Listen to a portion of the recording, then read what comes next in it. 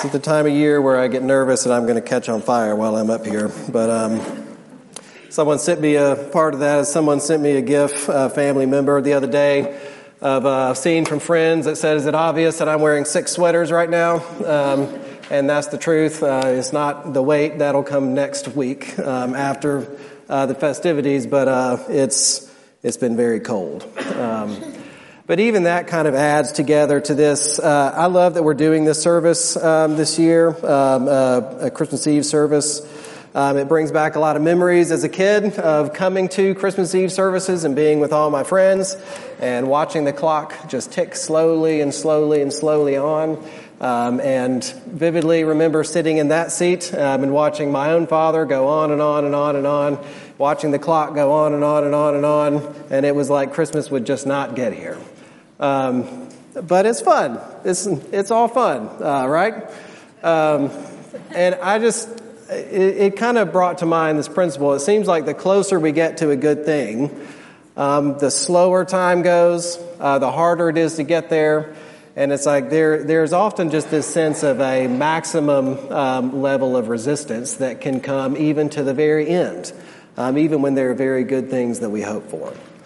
And I'm saying that because we're looking at this Christmas Eve night through the lens of the season of Advent. Advent being this period of time leading up to Christmas where we have been reflecting on the waiting period of God's people waiting for the Messiah to come, longing for him to come before he actually came. And today, it's kind of a weird, unique time in here because Christmas Eve is like, this is the last moment.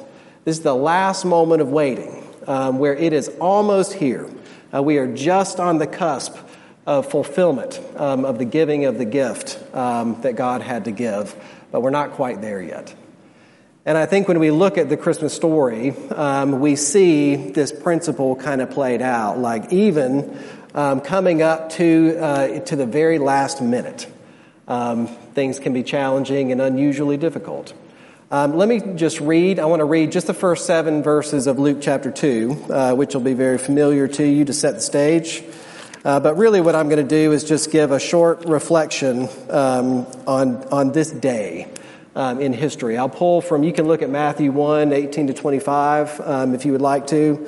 But this is the account from Luke chapter 2. It says this: "In those days a decree went out from Caesar Augustus that all the world should be registered.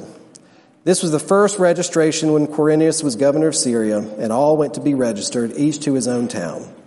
And Joseph also went up from Galilee, from the town of Nazareth to Judea, to the city of David, which is called Bethlehem, because he was of the house and lineage of David, to be registered with Mary, his betrothed, who was with child. Now while they were there, the time came for her to give birth. And she gave birth to her firstborn son and wrapped him in swaddling clothes and laid him in a manger, because there was no place for them in the inn." This is the word of the Lord. Thanks be to God. I just kind of want us to sit in this night for a little bit and take notice of these details.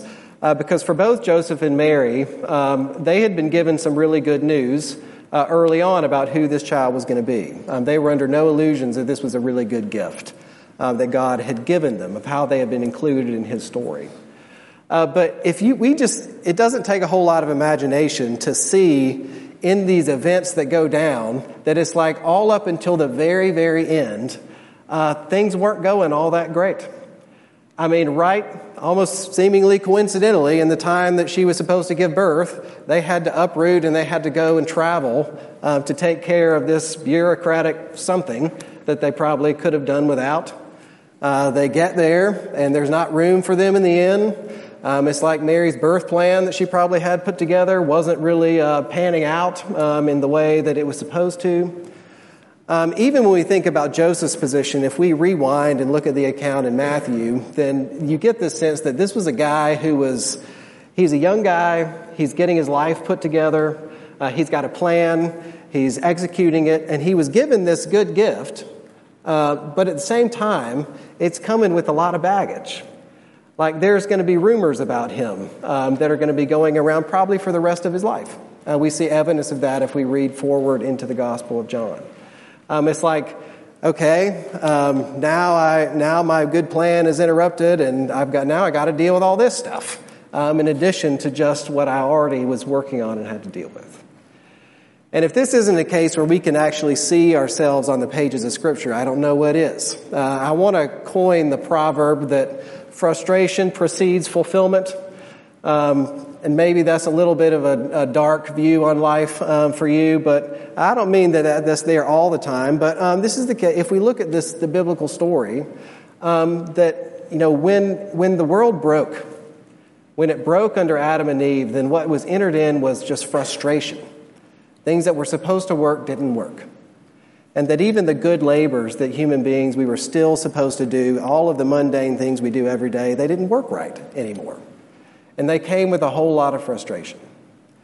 And I mean, even in our own house, we have experienced that trying to get just stuff ready for Christmas, it's like the resistance happens all the way until the last minute. Like in our house, I mean, trying to get a Christmas present in the door, a particular one that was ordered back before December, didn't get resolved until today. I mean, it's just like one thing after another. And sometimes that experience of resistance and frustration that can come and creep in, at times it can kind of ruin the thing itself a little bit. That's like, maybe I would have preferred the easier road and not had to deal with all of this headache that comes in. And so I think the first thing that this story does is it just gives us a lens of life. These are even chosen, privileged people that God has picked out in His story, and it's very realistic. I think we see that this frustration, it persists all the way until the very end, until there is actual fulfillment. And there's a lot of things this could mean. When we think about the incarnation, especially, kids, the incarnation, it just means a time when God, fully God, became fully man. He was no less God, all God and all man, all at the same time. You know how that works. That's what that word means. But it is a packed full thing to reflect upon. And one of the ways we can look at it is that we can look at it in terms of the mundane things and how Jesus has given that meaning. Like the fact that the gift of God was given into this world, it shows that this world is of great value. The world that is full of stuff to do and errands to run and tasks to accomplish, it is very, very valuable. This is the world that God came into. But it also shows that there's a whole lot of meaning to everything that happens, because it is these mundane events that God is using, almost like labor pains, to bring the gift to fruition.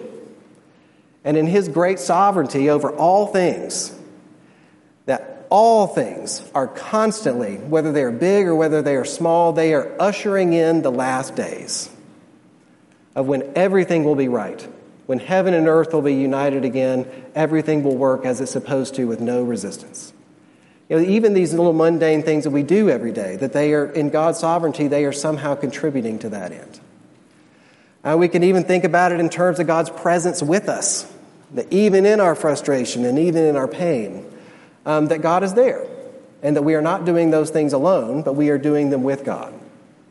Like, in a sense, that's how we can look at our lives from God's perspective. So to take His heavenly perspective, looking down on the world, looking at what it looks like through His eyes. And that is really, really significant. But I would put before you, partially because this is just what's been on my mind in reflecting through this over the last couple weeks, that if we do that without doing the other, we kind of miss the whole thing. And that, yes, God gives us a top-down view, a view of His own sovereignty, looking at what regular life means. But there's also something else that it comes out even more strongly than this frustration, which is the other. It is finite people who are given a chance to look up and to see the wonder and the glory of a God who does not stay far away, but who is utterly generous. He is a benevolent God. He is the great giver.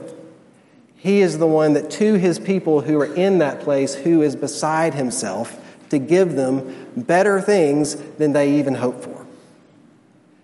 And of course, I'm getting this, if we look at this story, these introductory details are interesting, but what they end up becoming is just the backdrop against the real good news of what actually happens. Like we're setting up stuff in an inn, like in our houses, not because that itself was necessarily the most significant part, was because this is the context in which Jesus came. It all becomes a background that makes the true gift stand out.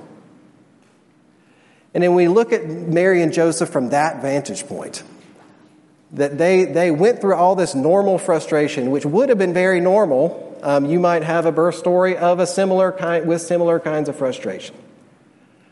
But they went through it, and then at the end, what were they holding? But they were holding the very person of God in human form, something they couldn't even understand. It was way bigger than they even could imagine that would have happened. It was God's delight that his gift would be much bigger, that it would dwarf the circumstances around the context in which the gift came. And I want to read this verse from a different context in John chapter 16. Maybe it came to my mind just because of the birth narrative. But Jesus said this in John 16:21. He says, "When a woman is giving birth, she has sorrow because her hour has come, but when she has delivered the baby, she no longer remembers the anguish for the joy that a human being has been born into the world." And I asked my wife about this. I know this is dangerous territory for a man to stand up here and talk about what giving birth is like. So I'm not saying that from the vantage point of ever having done it, but just this is what it said here in the Bible. And she said, yes, that's generally a true sentiment. So that's what I'm going with here. But it's illustrating this same purpose, is that Jesus is promising his people that there's a whole lot of stuff that happens until the end. But whatever happens in the end, it is going to dwarf whatever that was. And all of those frustrations, all of those pains, all they can do is become the backdrop upon which the gift of God is made magnificent. It's like they become these big buckets. That emptiness, the hardship, all those things that we feel. That what they become, because God is so generous, is they become buckets into which he can dump his extraordinary grace. And this is important because this verse in John 16 this is not tied to the birth narrative. It's tied to another time of when Jesus was telling his disciples he was about to leave. So he had been born at one time and now he had to leave so that he could die and rise again. And he knew they would be in another period of waiting. But he also knew at the end of that period of waiting, then their minds would be blown again, because this guy that they had been following, he was crucified and died a sinner's death, and then he rose again from the dead, defeating death finally and fully into the end, and was taken up into heaven. Something beyond their wildest dreams. And that parallel is also a parallel for the time that we are in now, in the time when we are waiting, when we experience all of the frustration, all of the pains, all of those things in life now, is that we are waiting on him to come again. And this is not in any way to diminish any of the frustration that comes with life and the hardship that comes with it. That is so real. But the wonder of Christmas is that God, in his most benevolent form, who gave not only a whole lot of stuff and not only a whole lot of gifts, but gave himself to his people, that this is the God we are waiting for. And that when he fully finishes the work that he is finishing, which he will do, it will be so bright and it will be so glorious. Then it's like all of these details, they're going to be like buckets to hold it, to hold his overflowing generosity and grace that he has for his people. So this is what I want us to ponder today. And I want to just end with this. It hit me. I was watching, of course, every year, the Muppet Christmas Carol as a family tradition, which is a no end of material for illustrations. The thing that caught me was Tiny Tim, who is he's the little boy who he can't walk and he has to walk with a cane. And he said that he wanted to go to the Christmas Eve service that night with his cane, because he would be a physical reminder that there is one day that lame people are going to walk and that blind people are going to see. That this situation here was a picture of that which is to come. And Jesus has already come once. It is already sure. He will not wait forever. And so I put this before us all so that as we celebrate this season, that we allow just a little bit of our hearts to crack open a little bit more. So that as we follow him in faith, in obedience, it is not just out of servitude, but it is because our God is so generous that we have full reason to hope and to expect. I'm going to stop there and pray for us, and then I'll continue and read this next passage. Father, I want to put this all before us. Would you help us to see, because we need your help, that we would see the true wonder and glory of your gift that you have given us, and through that we would see the true wonder and glory of you, our most great and generous benefactor, God. We pray this in Jesus' name. Amen.